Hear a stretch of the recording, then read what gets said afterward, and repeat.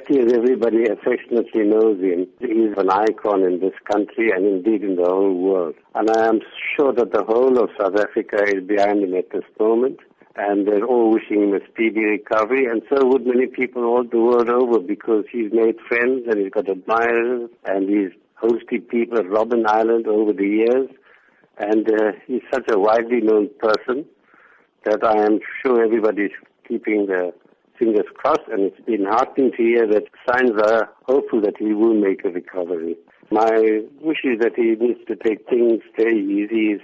He's just one of the few survivors of the 1946 pacifist campaign, and one of 3 survivors of the Livonia trial. He needs to take care of himself and take things easy. Having commemorated Anti-Racism Week with Human Rights Day as well, and the lessons that need to be taken away from how Ahmed Kathrada has projected himself.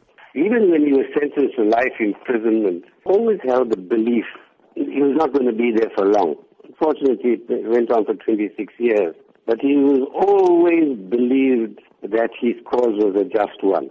He never gave up. One can see that in him right at the age of 87, he's still as active as ever. There are very few individuals like Kathy who were so committed to the cause of the Freedom Charter, and after 1994 to constitutionalism, the rule of law, placing the sun for all South Africans. He still holds that view. He will continue, I'm sure, to hold that view. And he's one of those persons I admire for the fact that he was able to distinguish between liberation politics and party politics. You know, in the time of the struggle against apartheid, those who belonged to the ANC, the attitude was my party, right or wrong. Kathy, once we reached the stage of achieving a constitutional democracy, knew that party loyalty didn't trump everything else.